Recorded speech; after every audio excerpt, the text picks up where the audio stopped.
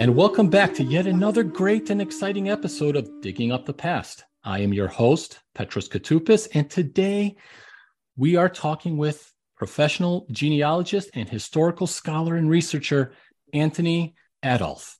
And we will be discussing a topic that has fascinated me for many years. To be honest, I only knew about this character for maybe 7 years, and it is because of Anthony's book, which I believe I reviewed for Ancient Origins back in 2016. Anyway, we are talking about Brutus of Troy and the book Brutus of Troy and the Quest for the Ancestry of the British. And I'm willing to bet that many of our listeners have never even heard the name, let alone the legends that surround the character who is credited for not only finding and establishing Britain, but also being its first king. Anthony, welcome to the show. Now, before we get started, and if you do not mind, can you please tell our listeners who is Anthony Adolph? Who am I? I'm yes, as you said, I'm a professional genealogist. I've been doing it for 33 years now, Petros. All my working life, ever since I was a history student. And my daily work is tracing people's family trees. And normally that's going back into the 19th century or the 18th century. And all along, you said you hadn't heard of Brutus until I'd written about him. Occasionally, you'd come across a family tree that was vastly, vastly longer than any other family tree you'd come across. And you'd look at this thing and look up and go back through the generations, come into the distant mists of time. And invariably, at the very top of the family tree, the way back in the past, would be this bizarre, odd character called Brutus of Troy. And for a long time, I just sort of accepted that once in a while, there he'd be, you'd notice him up at the top. Hello there. But then after a while, after years and years of being a genealogist, I started to think, well, actually, I'm really quite curious about this character and what's he doing there and how have they got back so far in time to make a connection to him? And indeed, what was he doing? What was his story? Where did he come from? So that's what got me interested in all this. He is, of course, a uniquely British character. I'm not surprised you hadn't heard of him because you're Greek, aren't you? So I mean, in Greece, I'm sure the Greeks have never heard of Brutus of Troy. In America, you might have come across him because, of course, a lot of the Americans do come from Britain. And when Americans trace their family trees back, they do quite often make connections back to royalty for reasons I could explain perhaps in another podcast, but they do. And then if you go back up the royal family trees, you can eventually come to old Brutus. So there are quite a few Americans out there who will have come across Brutus in the course of tracing family trees and going back up royal lines. So there he is. So that's what got me interested, and that's where I came in. That is completely fascinating. And honestly, going to the book, it is extremely well researched and well written. So now I understand why you decided to write about Brutus. And you started to get into why Brutus, or what Brutus means to the Britons. I don't know if you want to elaborate more on that. Well, now I'd say to most Britons, as to most people listening, you're right, but very few people have ever heard of him. If I went outside now and asked sort of stop people in the lane outside, I mean, not that there ever is anyone, but if there was, and said, what about Brutus of Troy? They'd just give me a funny look. So now, unfortunately, he means very little indeed to most people. And that's a shame because he was a wonderful mythological character. He got replaced, by the way, by Britannia. And everyone has heard of Britannia, not least because of the song Rule Britannia. Again, that's another story. But if you went back to the 16th or 17th century, and said Brutus of Troy, then actually most people who could read and who were educated would know precisely who I was talking about. And not only would they know who I was talking about, they would know that he was the mythological founder of Britain.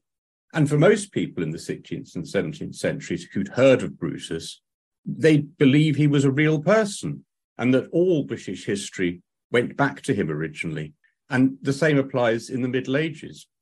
If you could find an educated person, there weren't that many around, but if you could find any of them, they'd know precisely who I was talking about. And in the Middle Ages, once in a while, Brutus even came into elements of British domestic and foreign policy. Wars were justified on the basis of things Brutus of Troy had done. And you occasionally find the Welsh and the Scots, because they come into the myth as well, equally tried to forge alliances between them usually against the English, on the basis of things that Brutus had or hadn't done. So he was actually a very potent and important part of British life up to about the 17th century. And then he did sort of tail off a bit, actually, under the harsh light of modern science, which came in the 18th century. He began to sort of fizzle out, which is a shame.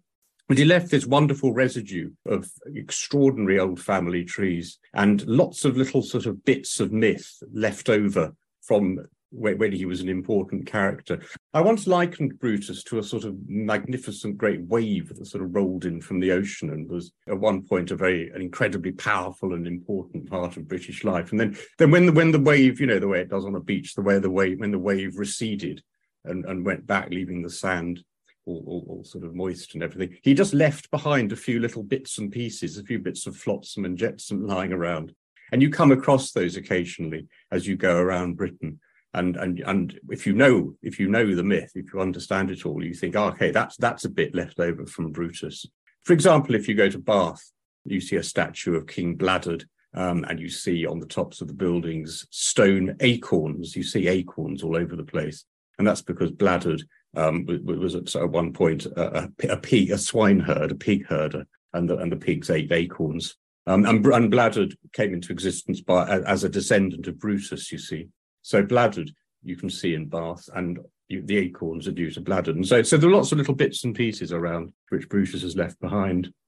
So first and foremost, it's funny that you say that today's Britain may not necessarily know the mythological legacy that Brutus has left behind. And I'm not at all surprised because, after reading your book, I have gone up to my British friends and said, hey, do you know anything about this character? And they would look at me, very puzzled, like, yeah, we don't know anything about this. And hearing you explain it makes sense as to why.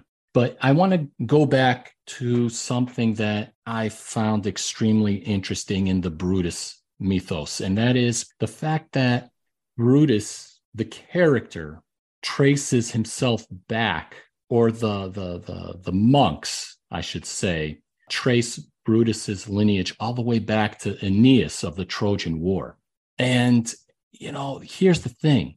Why did they trace Brutus to Aeneas? Why create this character who traces themselves back to the Trojan War? Why was this so significant, especially during an era when Christianity dominated Western Europe? We're talking about what was still considered the Dark Ages. So the fact is, they took a character and traced him down to Roman myth.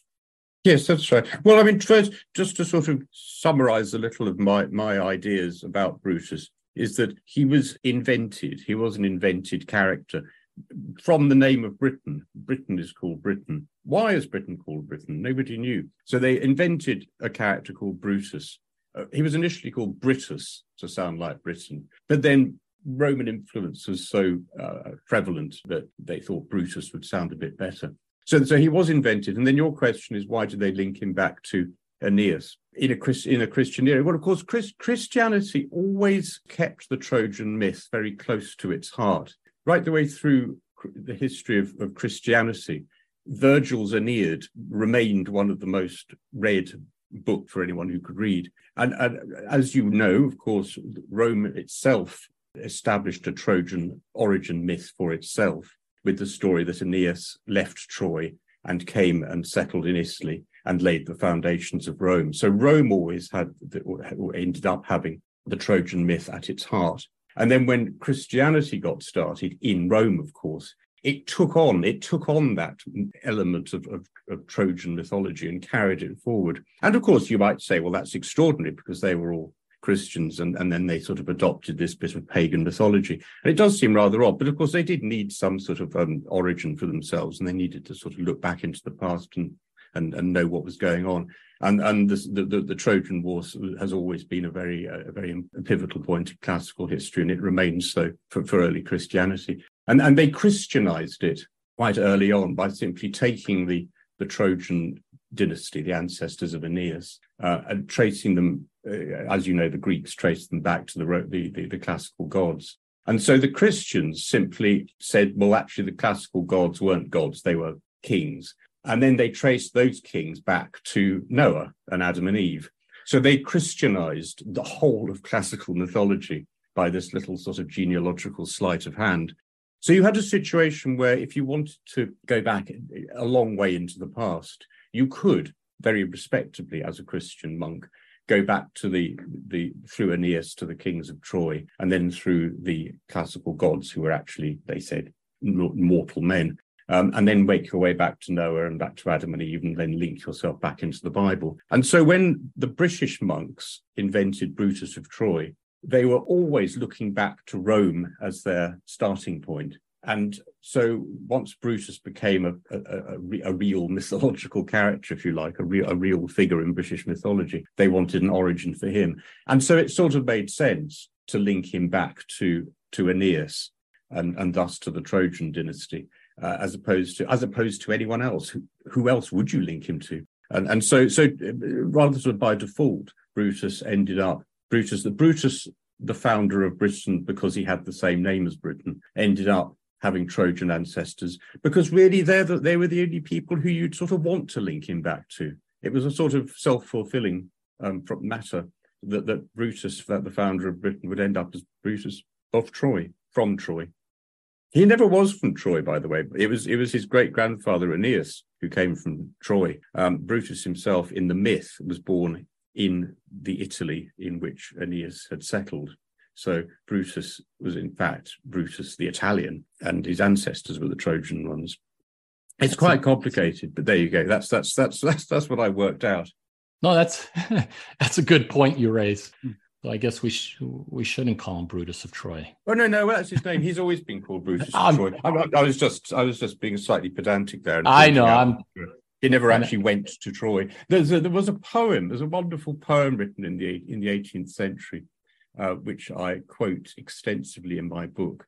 I think it's the one by Jacobs, where actually they do imagine the young Brutus wandering the world and going back to Troy and sort of wandering through the ruin. Beautiful scene, wandering through the ruins of Troy and sort of thinking, this is where my ancestors came from. Because they were all the time, people have embellished the story and sort of added more details and sort of gone into the idea that he was this exiled Trojan prince, and they loved the romance of it. It was another good reason for making him a Trojan in the first place. So he was an invented character who they then linked to the substantial Trojan myth that already existed at the heart originally of Roman culture, and actually at the heart of Christian culture as well.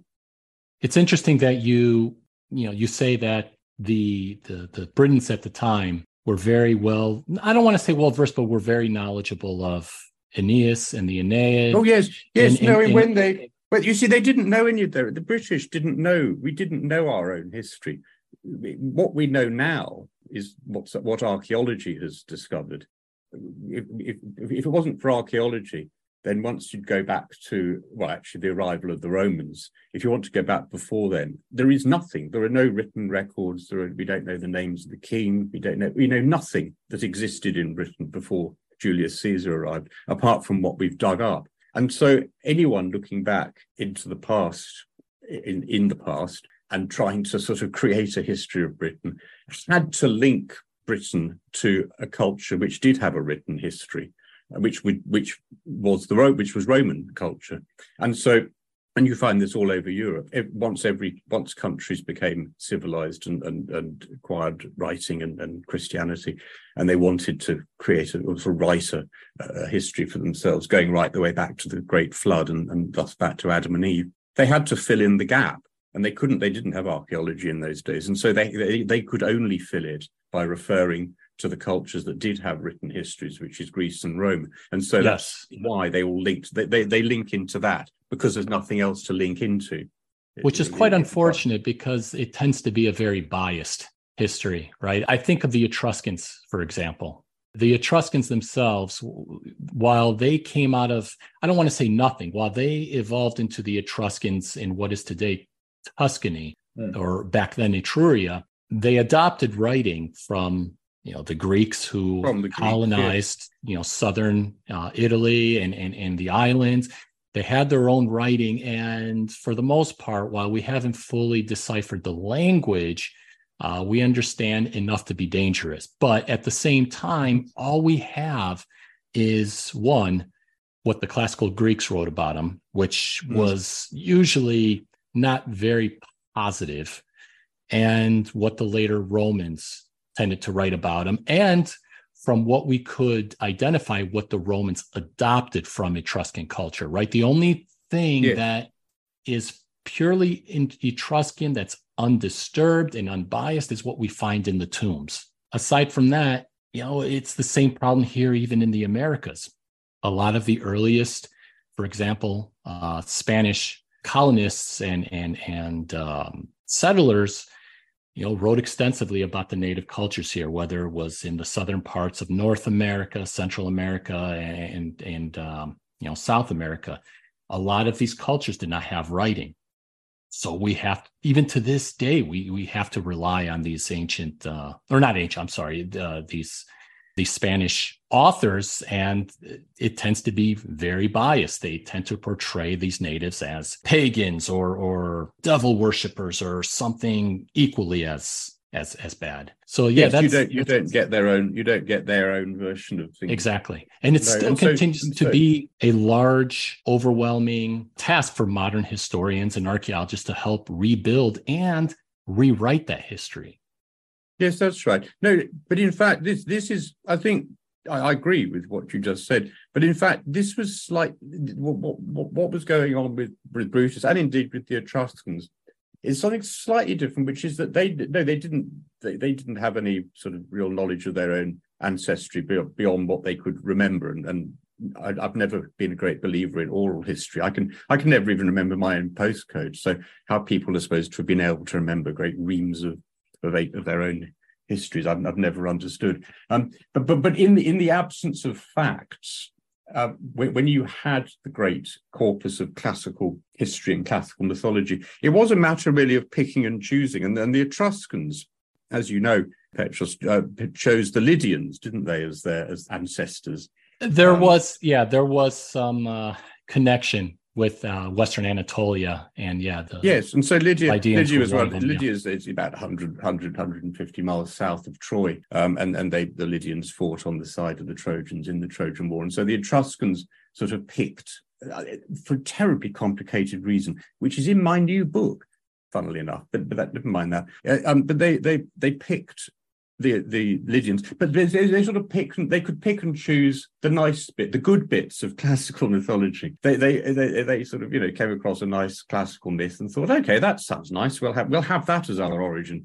And so the Etruscans picked the Lydians, and the British picked the Trojans. And in both cases, they sort of picked the best of the bunch. And they had myth, they had ancestors, they acquired ancestors they could be proud of, even though the ancestors were people they'd just sort of decided were going to be their ancestors the day before yesterday.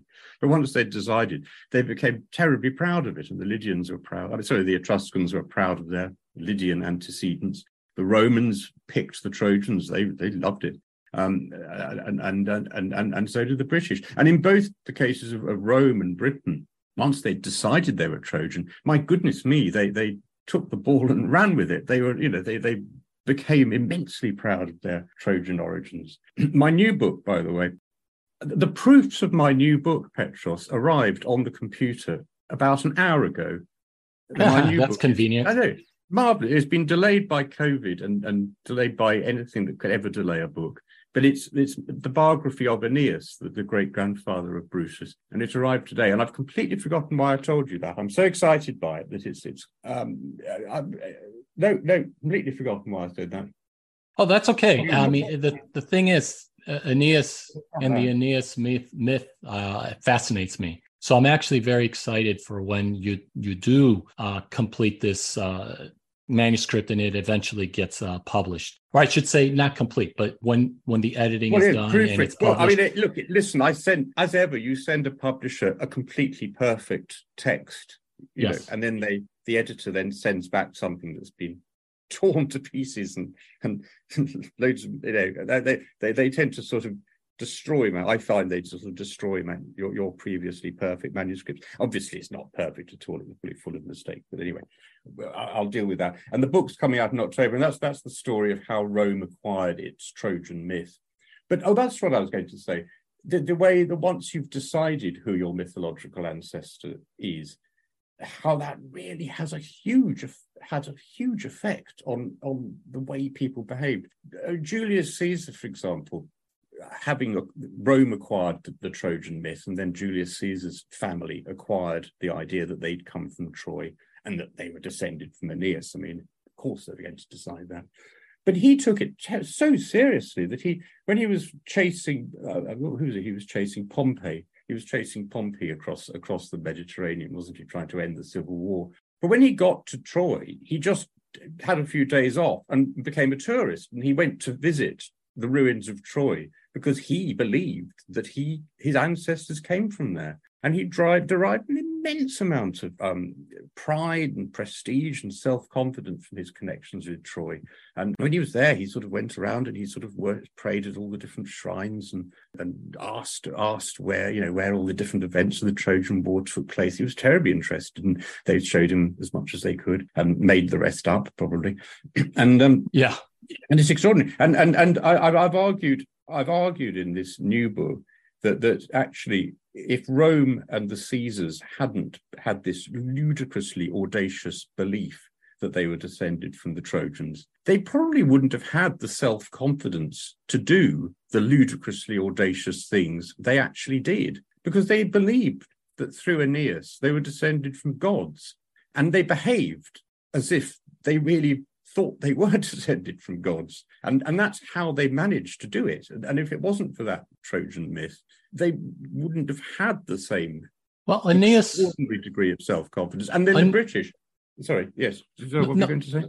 No, Aeneas was a very pious, character. I mean, he was under the Romans made him into a pious character. Exactly. They made him into one, yes. Mm. And he lived by certain values, which the Romans thought was... He lived by surprisingly Roman values, and which they took the best of themselves and just sort of distilled it into the personality of Virgil's Aeneas. You don't find that in Homer. Yeah. Homer no, you don't. The more rounded character. All the characters, including the gods themselves in Homer, were faulty, right? They gave in to their desires, lust, and they were very human, which is what made Homer's version extremely entertaining. Not that the stories around Aeneas are not entertaining, but they're entertaining for a different reason. But when you think of Aeneas as a character in Virgil's Aeneid as a whole, you get the sense of propaganda machine.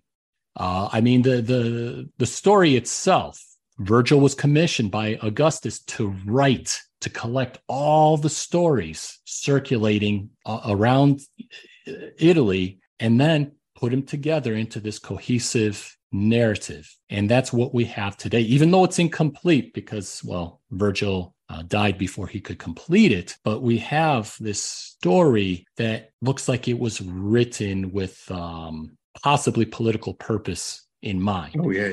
And it's not just, this is not unique to the Romans, right? We have, even if you look into the Old Testament and the ancient Near East, this whole line of David tracing back to the Davidic line. I mean, it's all about propaganda, to be able to unite people for under a common identity, for a common cause. And I see the same thing happening with Brutus. So it's not just that Brutus was invented just to say, oh, hey, he founded Britain. No, we need to unite the people of Britain. We need to bring them together under a common identity.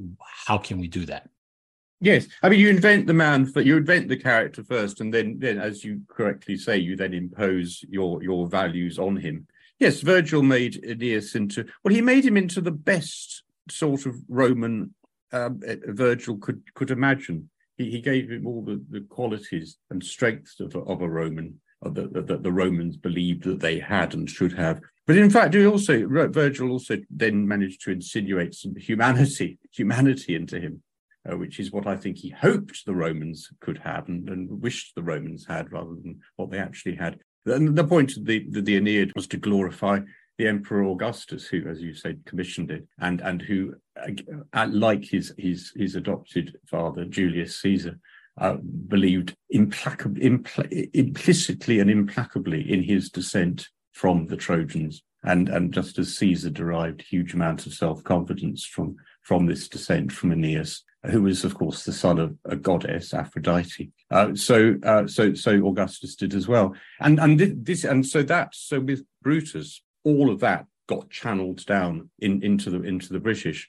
And so when I was looking into how the Brutus myth had arisen in Britain, I became the detective, and I said, okay, so if they invented this wonderful character and then made him a descendant of the Trojans, with all that implies, all the power and the prestige that implies, who was benefiting? Who was the person commissioning that? And who was the one who was sort of getting the results? And the answer was, as you'll know, because you read my book, Petros, it was the kings of Gwynedd in North Wales, who at that stage were the most powerful isn't the right word, because none of the Welsh were powerful, but they were the most collected of the Welsh kingdoms who'd survived the arrival of the Anglo-Saxons. And at the time when the Brutus myth was really coming into its own, in around the 800s AD, they were the ones who had any ambition to sort of create a permanent, lasting kingdom in North Wales that they hoped they might even expand out into the rest of Wales to try and sort of stop the Saxons getting in. And so they were the ones, it was the princes of Gwynedd, who really built up Brutus as a plausible historical character and a great sort of warrior and a great king, because they wanted their people to believe that Brutus was their founder, so that they could instill some courage into them, really, instill some Roman courage into the people of Wales. And so, yes, there was a political aim, and the political aim, I think, was the very laudable aim of trying to stop their country being invaded by the Saxons. So always something political. In that case, I think something rather good.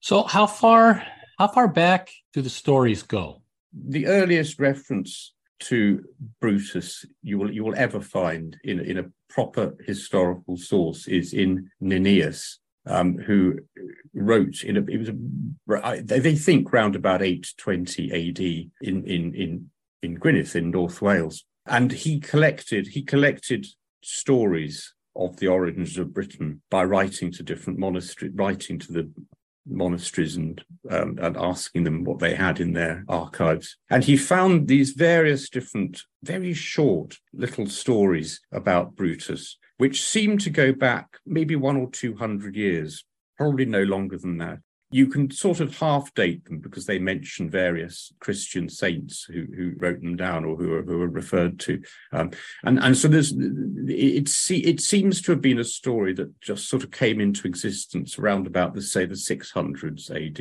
and then gradually got worked up into a little sort of core of a story by about 800 AD, and the origin of the whole thing is this idea that the Britain had to have a founder. So if you didn't know who the founder was, you made one up on the basis of what the country was called. It's called etiology, and it was actually originally a Greek idea.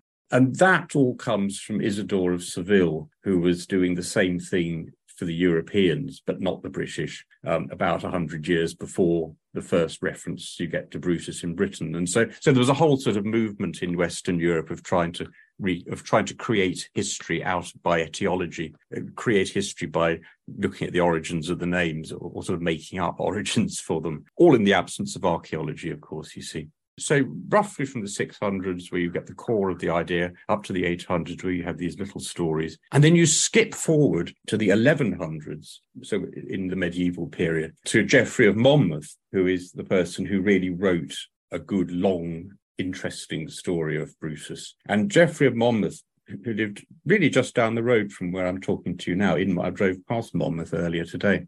And he wrote a sort of little novel, really, about the life of Brutus and all his different adventures, a real adventure story, embellishing as he went. And so it's Geoffrey of Monmouth who gave us the Brutus of Troy, who then everyone now looks back to.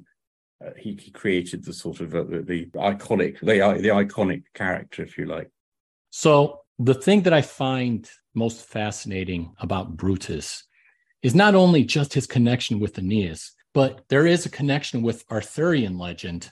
And you've already mentioned the Welsh monarchy. The fact is that even today, and this is the part that I love the most, even today, the British royals can say that they are descendants of Aeneas and the Trojan refugees from the Trojan War, which I find absolutely amazing.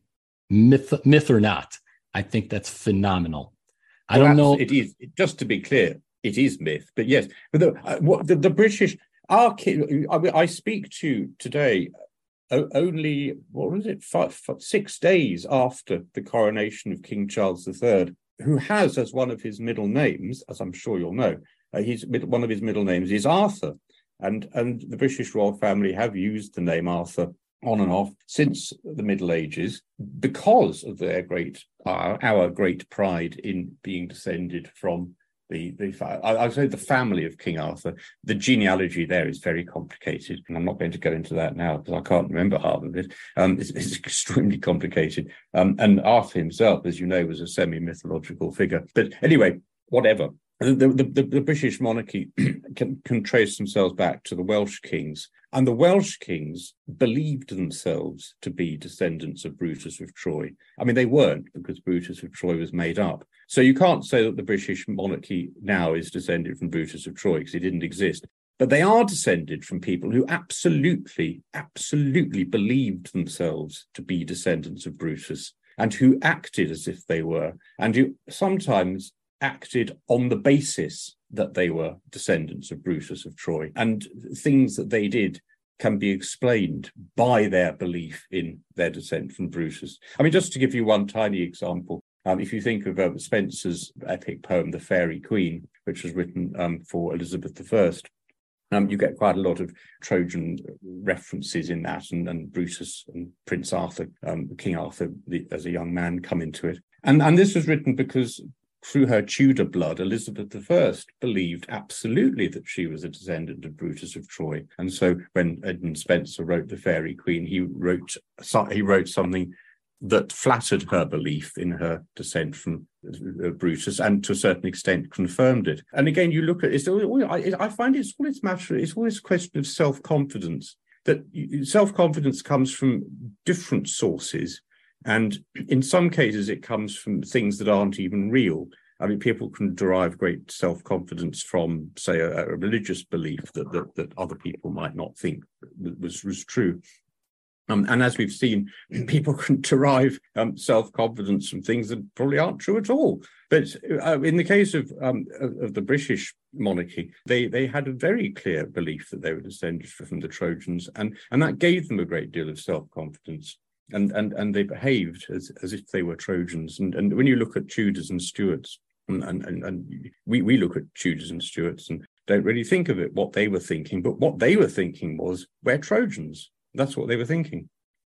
It's funny that you mentioned this whole confidence thing. While this does not necessarily give me confidence because I'm making it up, but I've joked around with friends and maybe even on this program in an earlier episode that my father is from Sparta in the state of Laconia in Greece. Oh, that certainly comes into the Aeneas's story very much. Yes. Well, the reason why I mention this is because there are many times where I jokingly say that my great father and then some is Leonidas of Sparta. He's the one that that led the 300 Spartans to. What you're only going back that far. You're not laying claim to Menelaus, the husband of Helen. No, because Menelaus was not a born Spartan. He married a Spartan princess, which was very common in the late Bronze Age Greece. It was also very common in the Hittite monarchy, where everything followed a matrilinear line, and the male married into the family. But he wasn't from Sparta. But you can lay claim to him as a Spartan. I could. Yes, that's true. Because he ended up there. I only go back to Leonidas because I think you're being very modest. Well, that's where I get my confidence, because I'm tough like a Spartan, right? Of course. But anyway, I joke and people have a good time, and then they make fun of me, which is no. I mean, I do the same. I mean, I've got a line of descent back to the Welsh princes, and so I've got Brutus as an ancestor, and I'm jolly proud. I lay claim to him as much as possible and as frequently as possible. And indeed, actually, then it's silly, because actually then you do find yourself actually, if you're in a sort of all tough situation, you think, come on, I'm descended from Brutus of Troy. And it's very quite helpful sometimes, actually, even though you know it's made up. The descent isn't made up, and I do think that it's important to think, well, the ancestors who themselves thought Brutus was their ancestor did believe in him very much, and that's what's important, I think. Yes. It's one of the things that the Brutus myth left behind when the Brutus myth washed back. It left various things behind, and that belief in being descended from him is one of them. And you mentioned Arthur, because of course King Arthur is arguably the great mythological figure in Britain nowadays, and in many ways, actually, when you look into the origins, not of Arthur the man, if he ever existed, but Arthur the myth. Arthur's myth arose as a sort of side issue to the story of Brutus, because his first main appearance was actually in Geoffrey of Monmouth's History of the Kings of Britain, which starts with Brutus. So the story began with Brutus, then it follows down the descendants of Brutus over the centuries, and then comes to King Arthur. And then Geoffrey of Monmouth gave King Arthur much more of a biography, much more of a life than he'd had before.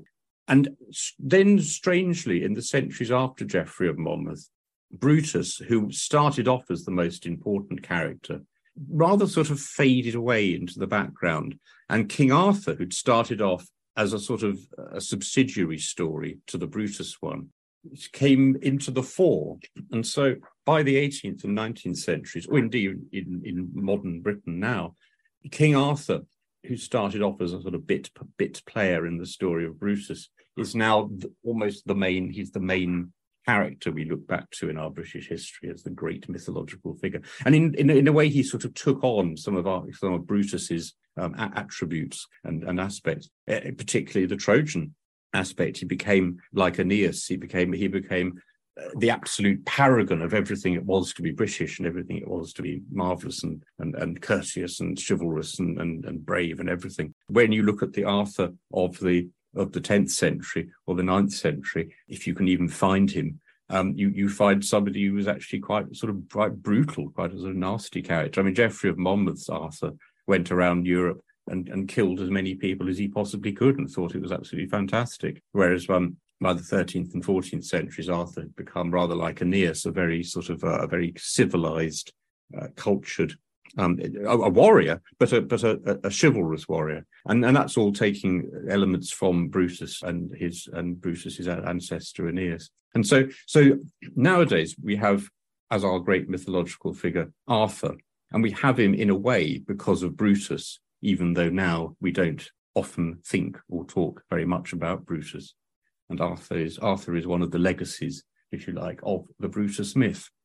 Yeah, the Arthurian legends fascinate me. And I need to emphasize legends, right? Because in the case of Brutus, yes, we know that the character Brutus was made up. Totally made up, yes. Yeah, okay, yes. But, and I know how you feel about oral tradition, But, part of me, the romantic side of me, when it comes to many of these things, just wants to believe, was there. You want to believe that Brutus was a real person? Well, I want to believe that even Yes. Arthur was a real person. Oh, yes. Well, I mean, let's be clear. I want to be absolutely clear here. I, like everyone else, started off absolutely hoping that Brutus was a real person. And I actually remember, Petros, I can remember the day back in probably about 15 years ago now, when I sat at my desk, having done all this research and found out the origins of Brutus and tried to look at the archaeology to see if there was any evidence of Trojans landing in Britain. And I remember sitting there thinking, I've completely wasted my time. I've done all this research. I've got a book, the material for a book here, all about Brutus, but I've proved the opposite to what I wanted, because I wanted to prove he was real. And I thought, I've done all this research and I've proved he wasn't real. And I thought, bother, what an absolute nuisance. What a waste of time. And then I thought to myself, hang on, no, I haven't wasted my time, because actually there's still a story here. And the story isn't, look, here's proof that Brutus existed. The story is how Britain invented a mythological hero that it really needed, and how that mythological character then took wings and developed into this magnificent character, how this extraordinary story came out of nothing. And I thought that in itself is a story. So that's the story that I wrote. It is. My book, it's a great story. And then when I went on to write my book about Aeneas, which, as I said, I just got the proofs through just a couple of hours ago. Extraordinary, finally come. So with Aeneas, I didn't even start off by thinking I must prove he was a real person. I thought, no, it's perfectly acceptable to just write about mythological characters as mythological characters and accept they didn't exist. Now, funnily enough, with Aeneas, I think there is actually a core, at the very core of Aeneas, that could actually have been a real person living in near Bronze Age Troy, who was a real king, who then had a sort of vast amount of mythology sort of dumped on him later on. And the same with Arthur. Arthur, I'm sure King Arthur did exist as a real person. And actually, I live in Herefordshire, which is just on the Welsh borders. From my house, I can see the Black Mountains of Wales. And in this area, there are loads and loads of little bits and pieces of Arthurian myth and legend. There's a village nearby where his nephew was supposed to have lived, and then there was a burial mound down the road near the pub I go to, which is where one of his other nephews was supposed to have been buried. And there are so many little bits and pieces that you think, well, there probably was a real Welsh king called Arthur who ruled in this little area. And there's even actually a genealogy that's got a name similar to Arthur in it. And so with Arthur, there almost certainly was one or more British Welsh leader who had to deal with the fact the Saxons were coming and had to do something about it. And then onto them were then piled all these different stories. And once Arthur existed as I say, Geoffrey of Monmouth makes him quite an unpleasant man. You wouldn't have wanted to run across him. He would have chopped your head off before asking questions. But the real Arthur probably was a real man. And then gradually over the years, he then began like a magnet to just collect all these different myths from different places. And then we had lots of myths of giants in Britain.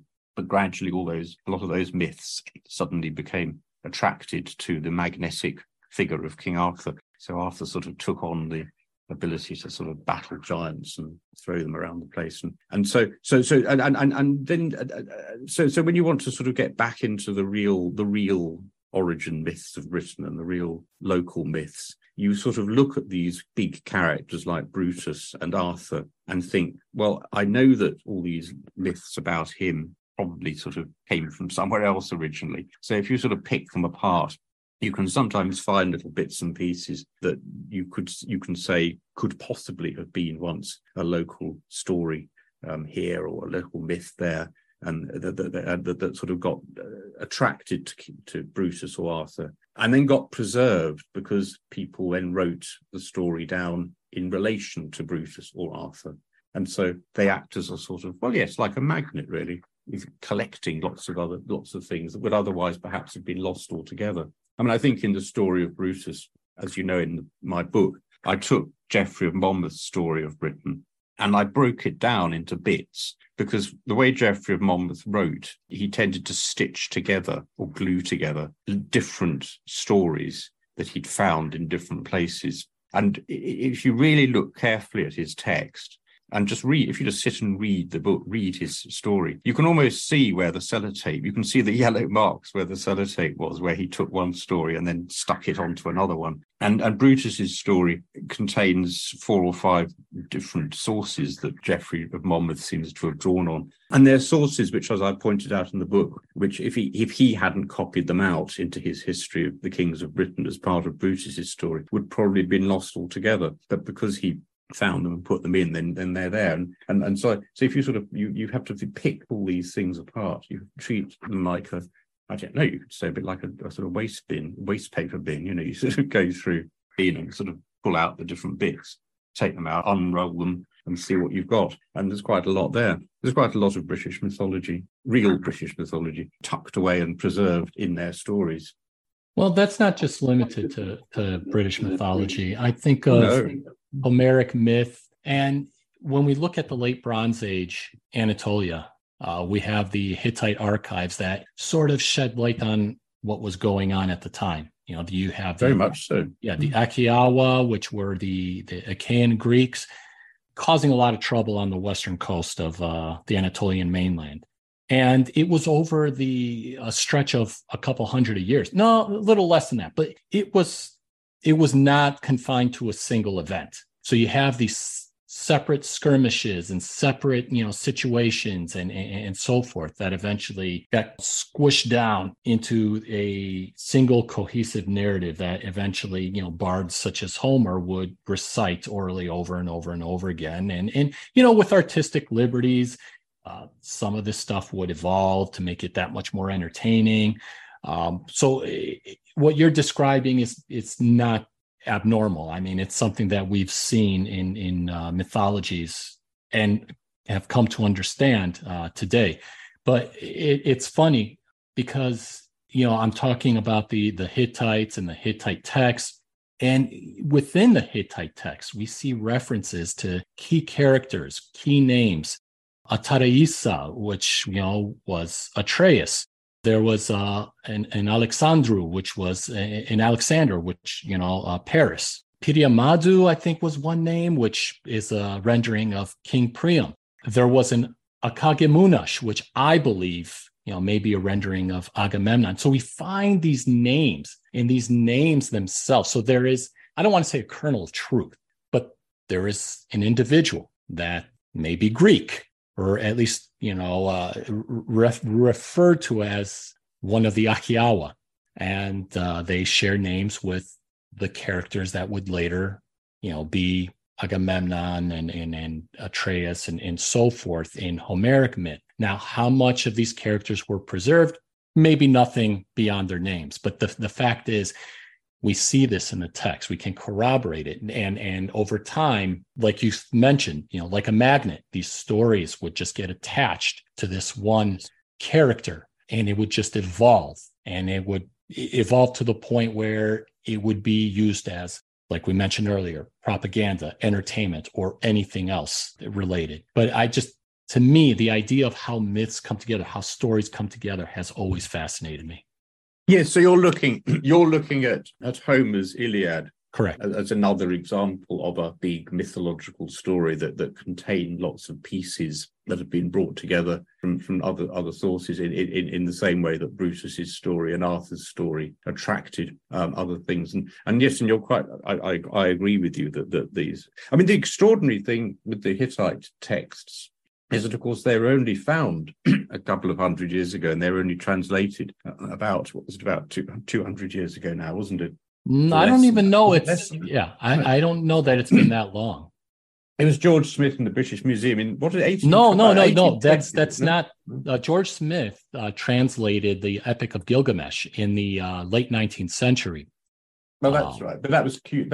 He worked out cuneiform, didn't he? And then the Hittite writing is in. I believe the Hittite language itself was deciphered in the early 20th century. That's when they discovered it was an Indo-European language.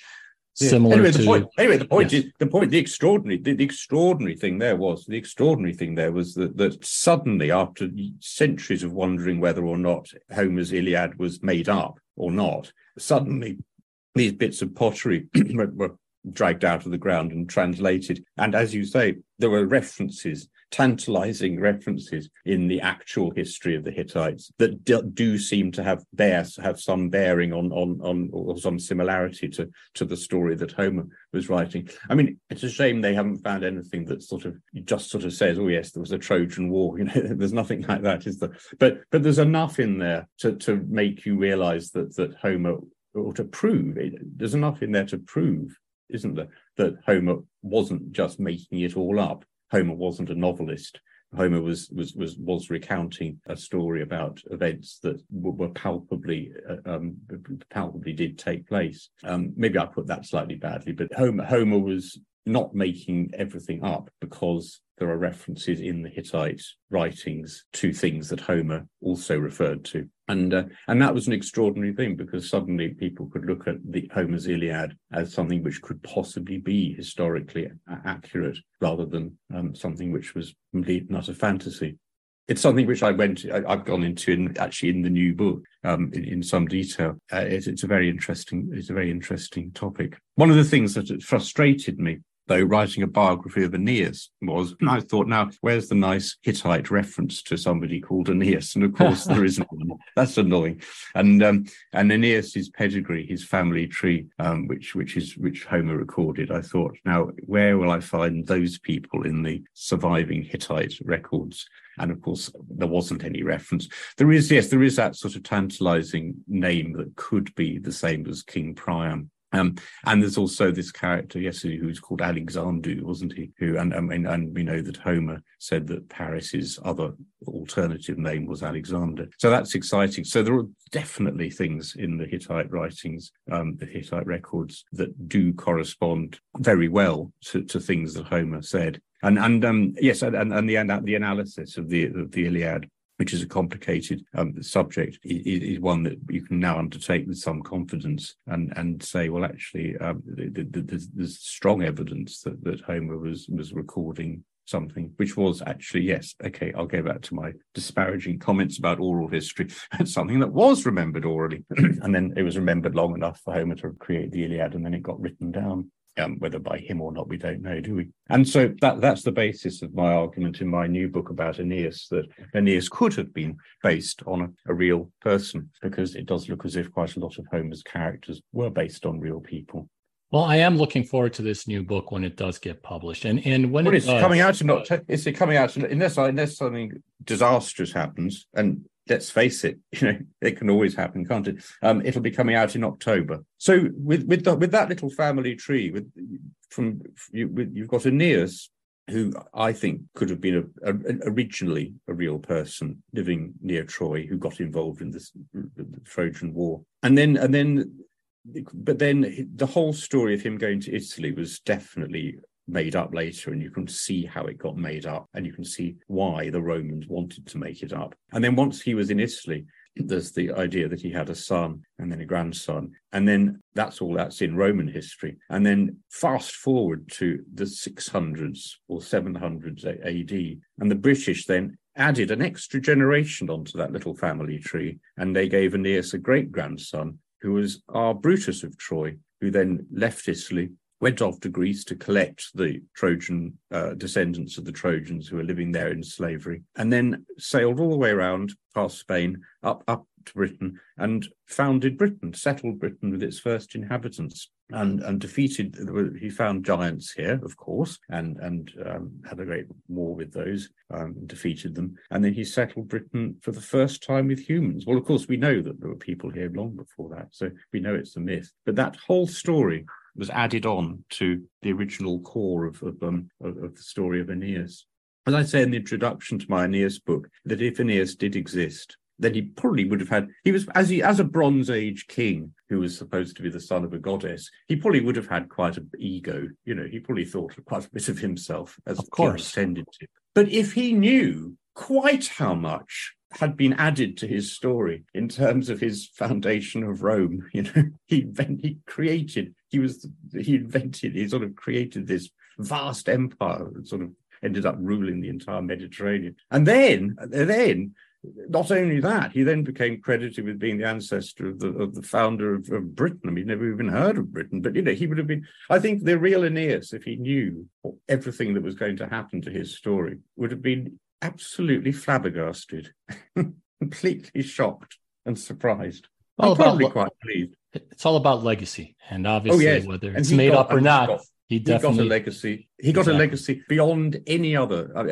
He was on a par. He ended up in late Roman and early Christian mythology, if you could say mythology. He ended up almost on a par with Jesus in the sense that he was believed to have been apotheosed into heaven, and his apotheosis into heaven was thought about and imagined only a few decades before the story, if it happened, we have to be respectful to people, of Jesus rising up into heaven.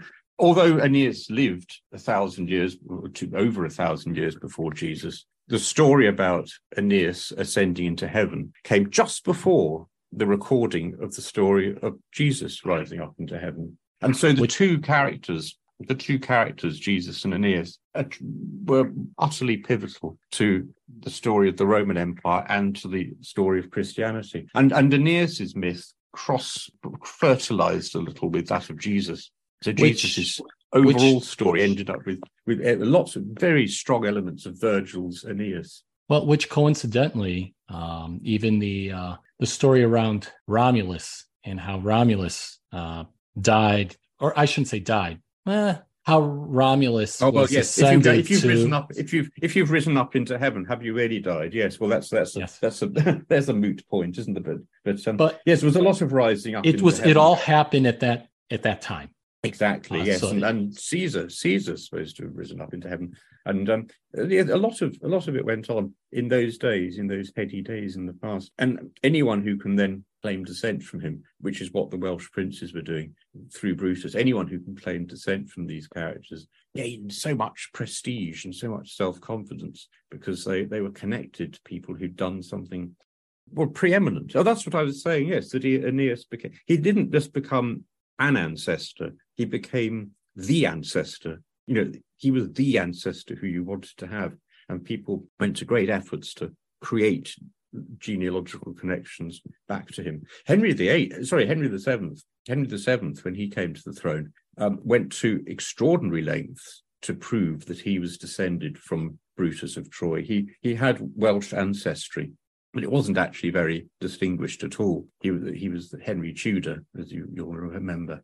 And he sent a group of scholars off to Wales to trace his ancestry, to find his descent from the Welsh princes, and thus from Brutus. And when he sent them to find his ancestry, he didn't say, "Can you please look into my ancestry? And it would be wonderful if you could find a descent from Brutus for me." He said, "You're going to find a descent from Brutus, aren't you?" And they said, "Yes, King Henry," and off they went. And sure enough, they managed to stick bits of family tree together in a convincing enough way for Henry VII to accept it and say, "Right, from now on, I'm descended from Brutus of Troy." And he needed that because he was a new king for a new dynasty on the throne. And he needed some good, solid Roman antecedents to bolster his regime.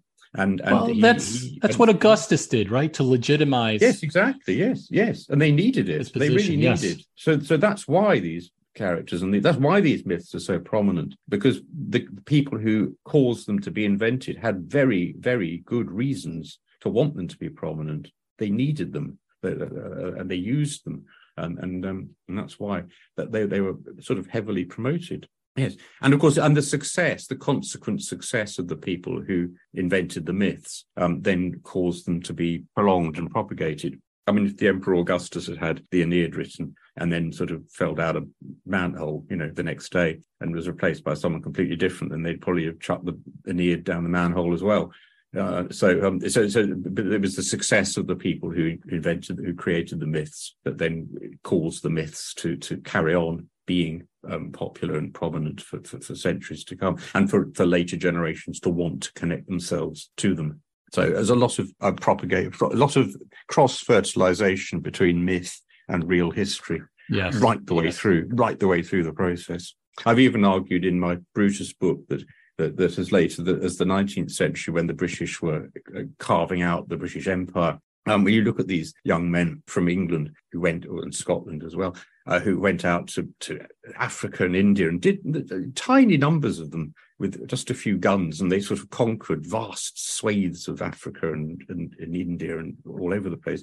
And you think, how could they where did they get their self-confidence? And the answer is that when they were at school, pretty much all they learned was they did Homer.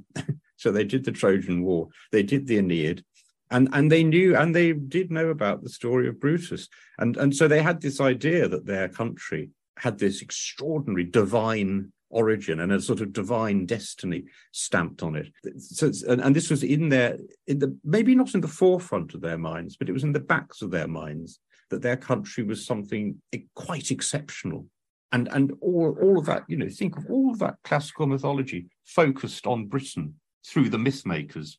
And it was focused on Britain in their heads. And that's what gave these young men the confidence to go and do the extraordinary things that they did. For better, good or ill, we don't know. Yes, unfortunately, the same political machine of propaganda was used during the World War II and the time of the Nazis. Right. Oh, absolutely. It can be used. Well, creating the British Empire wasn't necessarily an act of altruistic goodness, was it? But yes, but certainly, you ought to look at what's in the heads of these people. It's to say, yes, you analyse what Hitler was up to, and of course he used German mythology and Wagner's operas and everything, didn't he, to create again an idea that Germany was the most important country in the world, and Germany had a great divine destiny to rule the world. And yes, so mythology. I've never claimed that mythology was ever used wholly for good. Good grief, no. In fact, has it ever been? But it's what gives us these great stories, anyway. I agree, and I know that the next time that I visit London, I'm going to remember. I'm going to remember that, according to legend, at one point it was considered New Troy. Am I wrong? It was. Yes. Brutus is buried. He's buried under the tower, under the White Tower in the Tower of London, and if you are here at the beginning of November, you'll see the Lord Mayor's show, which is held every year. And one of near the front of the procession are the two great big giants that get wheeled out from the Guildhall. And one of those is Gog Magog, and one of them is Coronaeus. And they are two figures who feature prominently in the story of Brutus. Brutus doesn't get wheeled out, interestingly. And they don't know about Brutus anymore. But the giants, these are two more bits of flotsam and jetsam left over from the Brutus myth. And the two giants are there living in the Guildhall, and they get wheeled out every year, and everyone sees them go past. And as very few people know who they are or what they're doing there. But I do, and I put it in my book. And if you read my book, you'll know as well. And you have, so you do know. Yes, I recall. So there's a photograph. There's a photo in there which I went up to see the Lord Mayor's show about 10 years ago, and there's a photo in my book of the giants going down. But people do. There are lots of little bits of mythology all over the place that people know about, but they don't now know that they come from the Brutus story. And so it's interesting to study the Brutus story, because then you know where all these little bits and pieces have come from. You can explain it, and it's all fascinating. And like I said, that's part of the reason why I brought you onto the program, because this is a story that so many people don't know about, and it's something that I think is interesting enough where people should learn about. So I wanted to take the opportunity to thank you, Anthony. I think this has been a wonderful conversation. As we start ending this, this episode, I wanted to take a moment to see if you had any parting words for the listener. I could say a couple of things. One thing is to apologize for the little bling bling noise that happened about 5 minutes ago. which is actually I have an alert, I have on the computer, it tells you when new emails have arrived. And ironically, the new email that had arrived was from Ancient Origins, which is the site on which you reviewed I got the same email. You got it as well. But you haven't got a bling bling noise switched no, on. I didn't hear one. I didn't hear one. So I don't know. Didn't? Good. I don't know if it came through. Hopefully it didn't. So my parting thing, the thing I'd say at the end would be that somebody who doesn't know about the Brutus myth, listening to our conversation this afternoon, is probably, I'm going to apologize to you, the listener, because you've no idea what we've just been talking about, because it is, I'm afraid, quite complicated. And it's the nature of a conversation that we go from one bit to another bit, rather than starting at the beginning and explaining it all fully, which is what you do in a lecture or a talk or a book. And so the book I've written does explain everything right from the start. And so that's not a sales, well, it is, but it's just a way of explanation. So if you're intrigued as to what we've been talking about, if you read my book, Brutus of Troy, you'll find out.